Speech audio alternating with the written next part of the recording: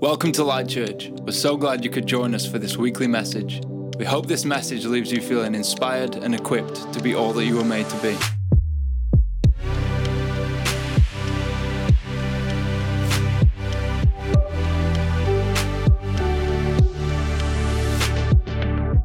Hey, welcome to Light Church. Welcome to our virtual gathering. However you found us today, whether this is your first time or your millionth time watching us, I'm so glad you decided to tune in.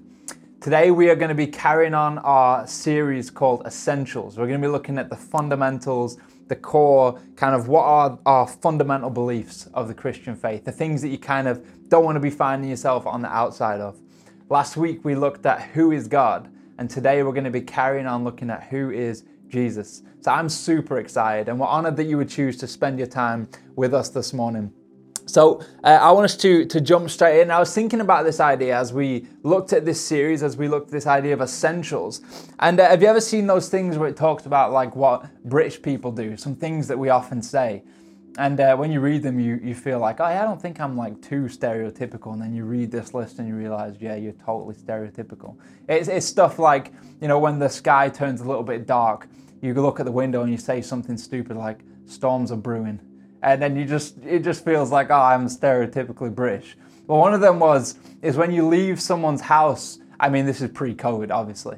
When you leave someone's house, you say bye to everyone, and then you realize you forget your keys. So then you go back into the room with everyone that's like sat in the room, and you pick up your keys and you go, not going far without these. And then you kind of say your awkward byes to everyone feeling like an idiot, and you leave again. Well, this message, this series, these are our keys. This is like the things that you won't be going far without. Because so often we can like I said last week, we can find the peripherals, we can find what we believe, we can find out every single thing about these like issues, about what did Paul mean when he was talking about this? And in this Bible, what does it mean about this? And we kind of build this huge complex picture of our faith. But so often we look like those people, that time when you leave a room and you realize, I've forgotten like the essential thing. I've forgotten the stuff that is literally what this whole thing is about.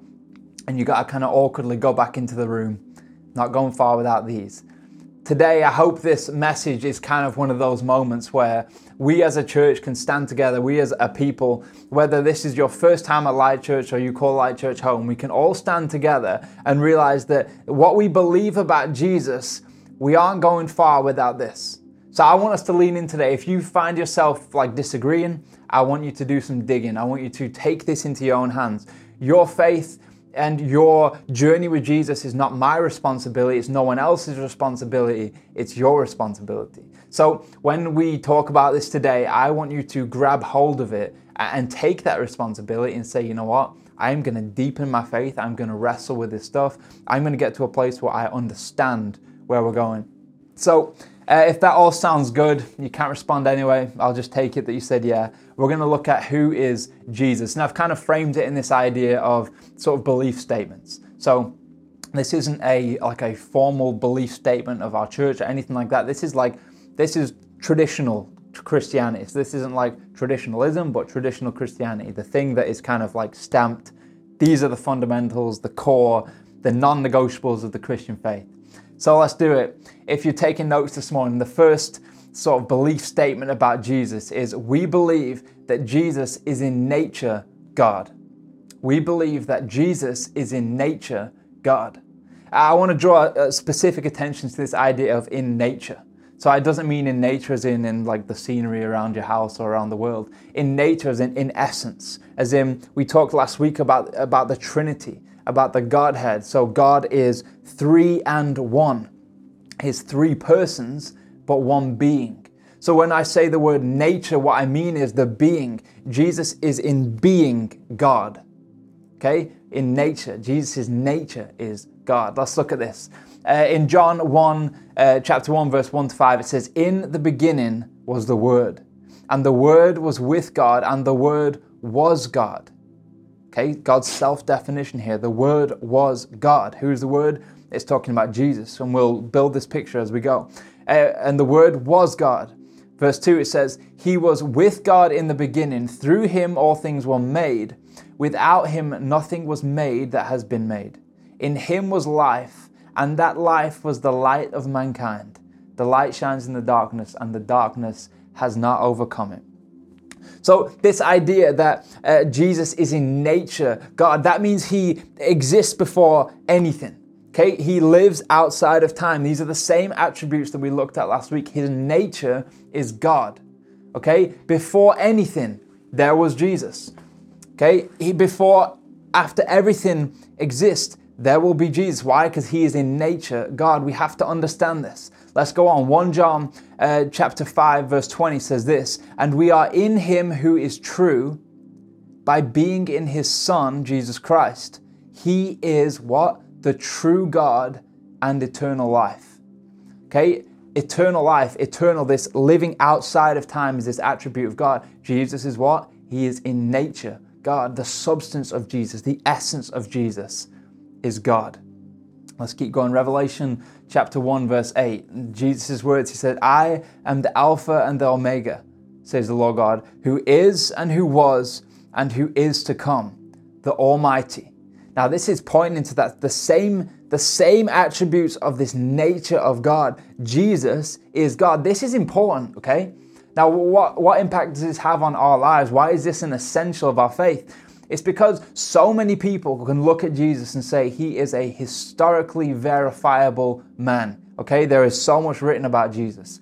He is a confirmed living person. That's not really up for grabs. Like whether you believe in faith, whether you believe in the Bible or God or anything, it's very hard to dispute the existence of a man called Jesus 2,000 years ago. So people say he was a good teacher, he was a humanitarian, he was he was a political activist. You could put so many different labels on the person of Jesus, but it is important for us to realize when we as a church, as Light Church say we are Jesus followers, we are not following a good teacher, just a good teacher. We are not following just someone that disrupted religious order and political order. We are not following someone who just came up with some good ideas and bridged some gaps between races and between peoples. We're not talking about following someone who was trendy back in the day and made a little bit of a stir and did some good things for some people. We're actually followers of God because Jesus is in nature God. That changes things. That means the words that Jesus says, it's not just a good man, it's God. It's not just someone that we should listen to because he has some good ideas. It's the word of God. The words of Jesus are the words of God because Jesus is in nature God. I know I'm repeating this 10 times, and we got to get this. Jesus is in nature God. Okay, if you're taking notes, let's carry on. We believe that Jesus is in person, the Son of God. We believe that Jesus is in person, the Son of God. Now, we have to understand the dynamics of this. So you got to track with me here. We talked about the Trinity. God is one. Okay, God is not three, or he is not one. He is three and one. Okay, not three in one, because that would make things complicated and complex, whereas God is simple. If you don't understand that, track back to last week and you'll understand. So we believe that God is three and one. Now, three persons, one being. Okay? Three persons, one being. So in nature, in being, Jesus is God. But in person, he is the Son of God. Now, we need to understand the balance of this. Now, we're going to read a couple verses, and I'm going to dig into this as we go. Hebrews 1:3 says this, the Son is the radiance of God's glory and the exact representation of his being. Let me read that again. The Son is the radiance of God's glory and the exact representation of his being, sustaining all things by his powerful word. And he had provided purification for sins. He sat down at the right hand of the Majesty in heaven. Now, there was something that kind of rattled around Christian history that kind of argued that Jesus was not fully God, but he was actually like what they would call like a demigod or a half God, or that's kind of looking at it from God down, but from humanity up, we might say he was an elevated being, or he was an angel, or he was a kind of this spiritual elevated thing. Now, we need to debunk this straight away because we believe that Jesus is in nature God, and in person, as in his person, is the Son of God. Listen to this. If we carry on that Hebrews verse, chapter 1, verse 4-6 said, so he became as much superior to the angels as the name he has inherited is superior to theirs. For to which of the angels did God ever say, you are my son, today I have become your father? Or again, I will be his father and he will be my son. And again, when God brings his firstborn into the world, he says, let all angels worship him. So again, this is the word of God here. This is not my opinions. This is not someone coming up with a theory. This is using the word of God, the Bible, the plumb line of our lives, in which we get all of our beliefs, all of our understanding, all of our worldview needs to be informed by the Bible. So that's what we're using for this. We believe that Jesus is in person, the Son of God. So we need to understand that he is fully God. Okay, Jesus is fully God. But then when we're going to dig into this incarnation, when he came to the earth, he is actually not this halfway between. He was embodied the fullness of God.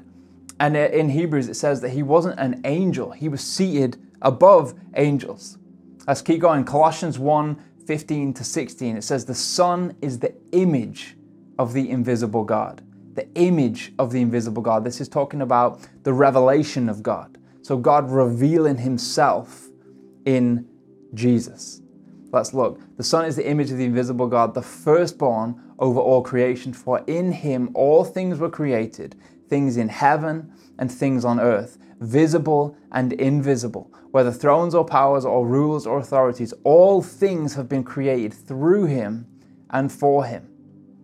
Okay, this is really important for us to understand that when we talk about God being a creator, now Jesus is in nature God and in person he is the Son of God. We have to understand this dynamic. There is in nature an equality, okay, but in persons there is a sort of parental relationship between God the Father and God the Son. But we need to understand that Jesus was not created. Okay, this might sound like a side point, but this is fundamental. This is an essential of the Christian faith. Jesus was not created, because if Jesus was created, he would be less than God. He would be less than God. Jesus was, to use an old word, was begotten. Now, what this word essentially means is that it does not mean made in. It means sort of exists within and comes from. Now, in essence, in substance, in being, they are all God. Okay? God the Father, God the Son, God the Holy Spirit. They aren't parts of God, they are all God. 3 and 1. Okay? One being, 3 persons. So but the person, the Son of God, the person of Jesus, has this parental relationship to God the Father. And if we were to argue that Jesus was created, then he would be a creature, which would be lower than God, which would throw everything into this really strange place, because then we couldn't believe that he's actually God. Which means that when we're reading his words and when we're reading the things that Jesus said and we read about his life and we orientate ourselves around him and say we want to be followers of Jesus, we have to understand that to say that, God says, you shall have no other gods before me. He makes a big point. You cannot worship anything other than the one God. So to say that Jesus was created would be to relegate him from being God. So we need to understand that Jesus, as the Son of God, existed in and from the being of God. But there is a parental relationship between God the Father and God the Son. We don't have time for me to dig into the intricacies and the kind of the nuances of this. I want you to take this on yourself and do some reading, but that is really important for us to understand. When we hear the word begotten, okay, it doesn't mean created. That Jesus is the Son, like humans would create or like make a child. It's not in that same way. It's like the substance, the essence is God. But there is a parental relationship between God the Father and God the Son. So we're going to push on. We believe that God is in nature, that Jesus is in nature God. We believe that Jesus is in person, the Son of God. And then we believe that Jesus is the physical representation or the physical revelation of God. So John 1:14, it says, and the Word. So talking about in the beginning was the Word. John 1:14 says, and the Word became flesh and lived among us. And we have seen his glory, the glory as of a Father's only Son, full of grace and truth. The Message Bible says that Jesus or the Word put on skin and bones and moved in to the neighborhood. That God put on skin and bones and moved into the neighborhood. I love this. This is one of the biggest events, if not the biggest event in human history. It has split the world apart. It changed everything. This is one of the biggest moments in which God came to humanity. We talk about this a lot, and we talk about different religions being this kind of like all roads lead to heaven type of thing. You know, you hear post-modernism say that type of thing. The difference between Christianity and other religions is that the other religions state these things in which people have to do in order to please their God, or in other words, to earn or achieve or attain some form of favor or salvation or something. And then maybe, just maybe, they'll be able to kind of live life with that God. Whereas in the Christian faith, in this story of God and humanity, God came and chased humanity, came and humbled himself, came actually and embraced the very thing in which he created in order to restore relationship. This is amazing. Let's keep going with this. So this huge moment, and we're obviously coming up to Christmas. This is the period in which we celebrate what's in theology called the incarnation, where another essential truth about Jesus is the virgin birth. Now this, we could go into details, we could pull this apart, but go and look for yourself. We don't have time to jump into it this morning. But the reason that that Jesus had to kind of come through this virgin birth is that so he couldn't be tainted with the original sin of humanity. He had to purify this experience. So the Holy Spirit, so this is the Spirit of God, that one of the Trinity, 3 and 1. So the Holy Spirit had to place this human incarnation, this representation, this revelation of God within Mary. So it can sound mythological and a little bit crazy, but let's journey with this. It had to bypass this physical level, otherwise it would have been tainted by sin, because all humanity is fallen. All humanity is less than it was designed to be in the first place because of sin, because we chose to turn our backs on God, or because in the Garden of Eden, Adam and Eve turned their back on God, that all of humanity was lost and fallen and essentially severed their relationship with God. So this idea of Jesus being placed within Mary had to bypass this physical, otherwise it would have been tainted by that original sin. But Jesus had to be sinless. Okay, we're going to dig into this. Just I hope you're tracking. Let's look at this. Philippians 2 verse 6. It said, who, though he was in the form of God, talking about Jesus, did not regard equality with God as something to be exploited, but emptied himself, taking the form of a slave, being born in human likeness, and being found in human form, he humbled himself and became obedient to the point of death, even death on a cross. Therefore, God also highly exalted him and gave him the name that is above every name, so that at the name of Jesus every knee should bow in heaven and on earth and under the earth, and every tongue should confess that Jesus Christ is Lord, to the glory of God the Father. So we believe that Jesus is the physical revelation of God. The fullness of God was bound in this person of Jesus when he stepped into human history, when he put on skin and bones. I love this. There's a Greek word, kenosis, which just means pouring out. And it's this theology built around the idea that Jesus poured out his divinity. What does this mean? Let's read that Philippians verse again. It said, he did not regard equality with God.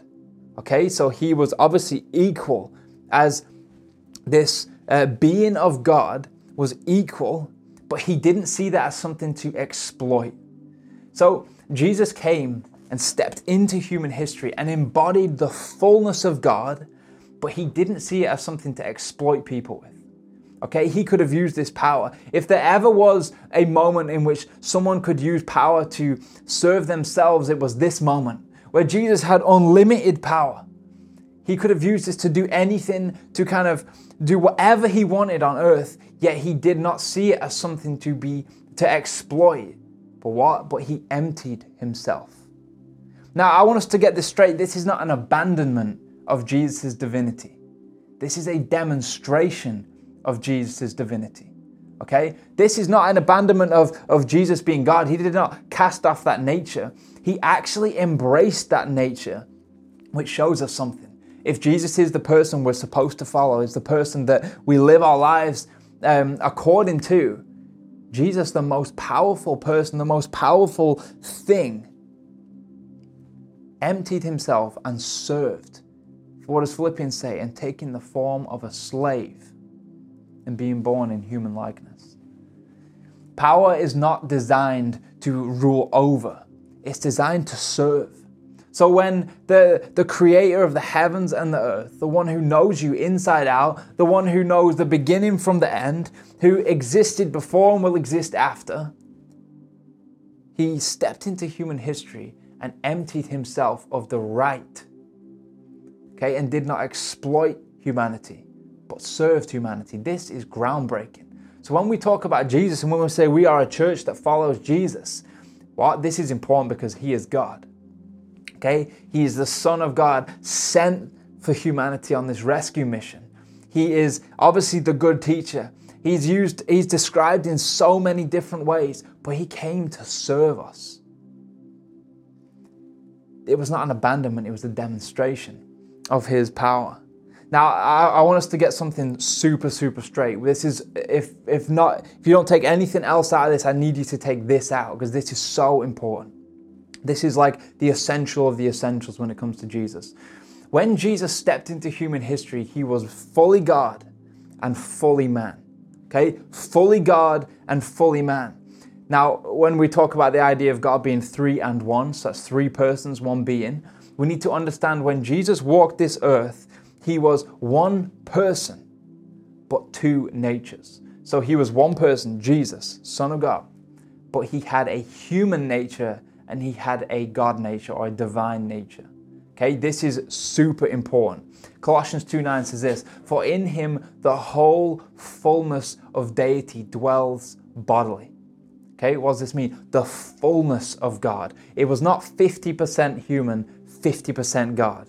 It was 100% God, 100% human. Okay, this person embodied the fullness of God and the fullness of humanity. Okay, let's keep going.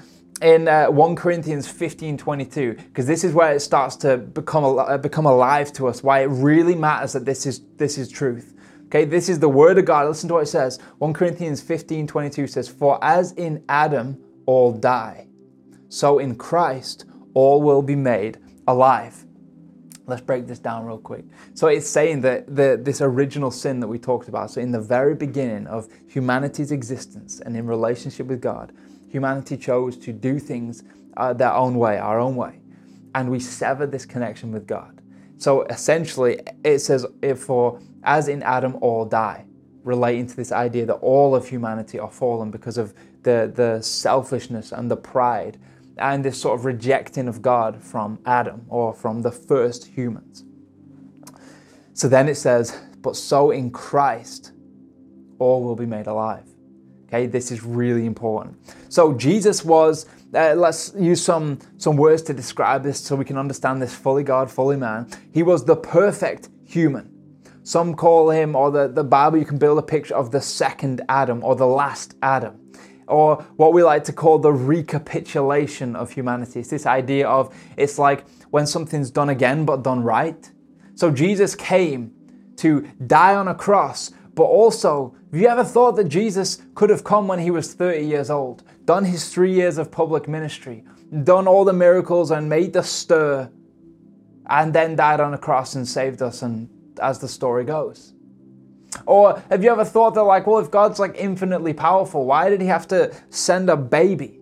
And then this baby just like grows up, and then after 30 years of human life, then this whole thing unfolds. Like, is that not strange? He could have just saved us. Like, done. It was going to happen. Jesus appeared. This happened.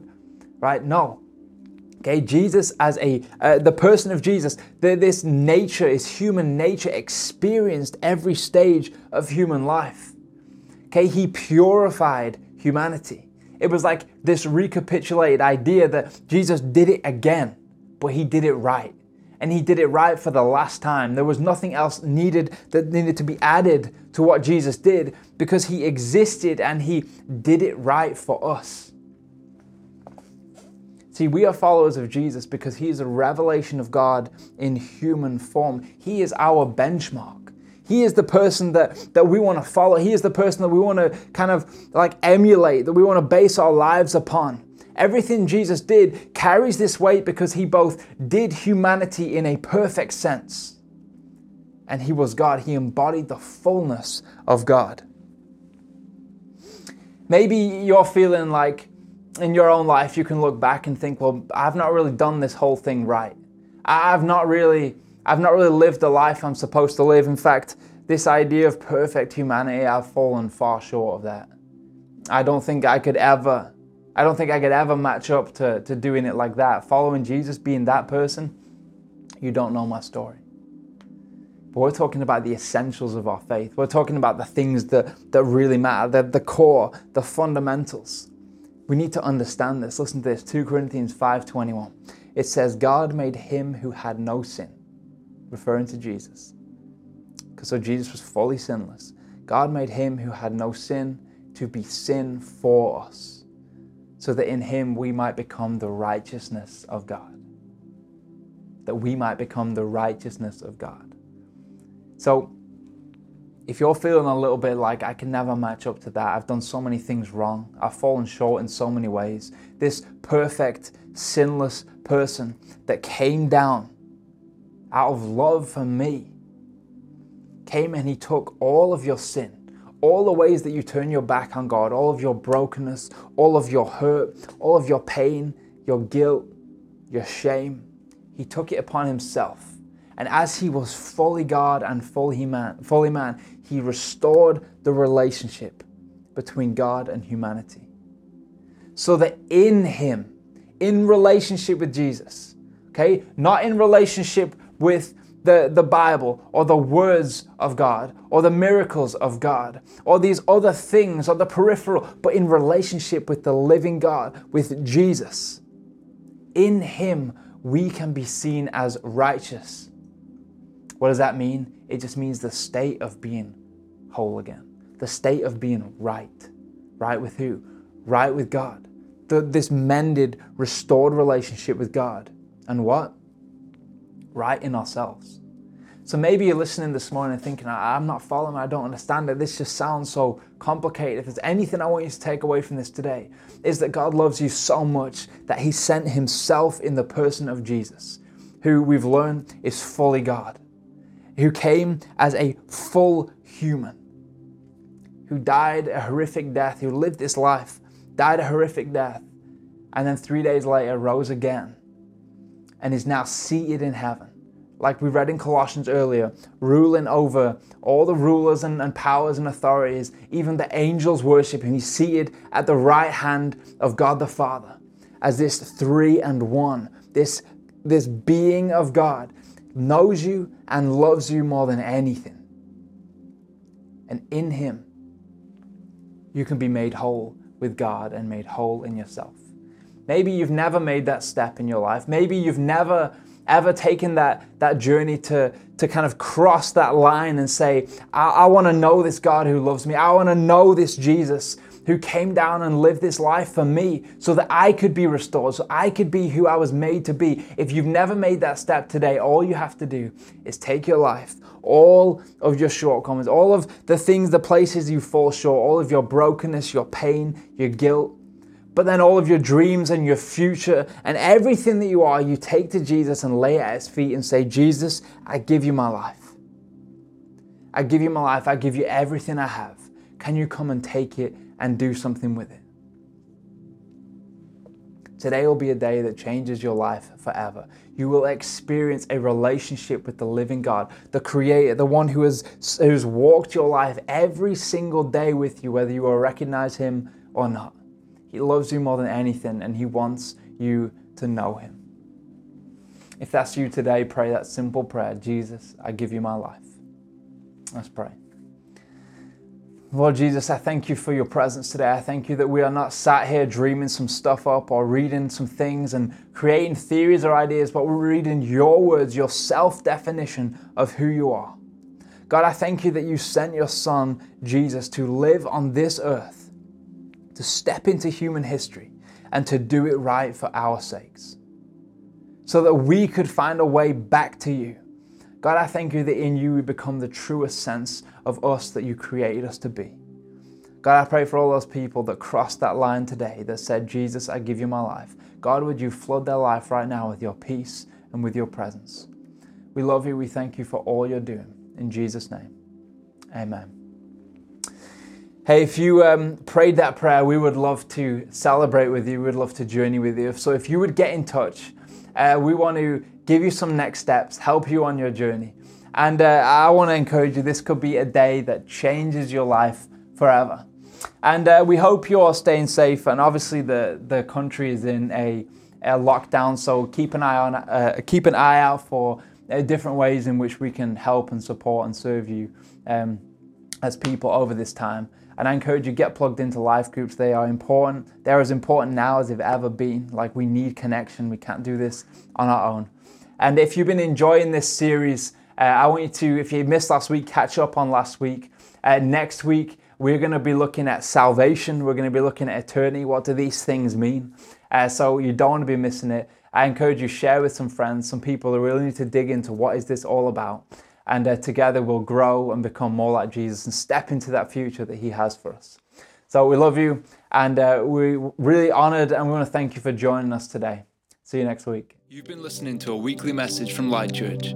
If you would like any more information, you can find us online or on social media. Thanks for listening.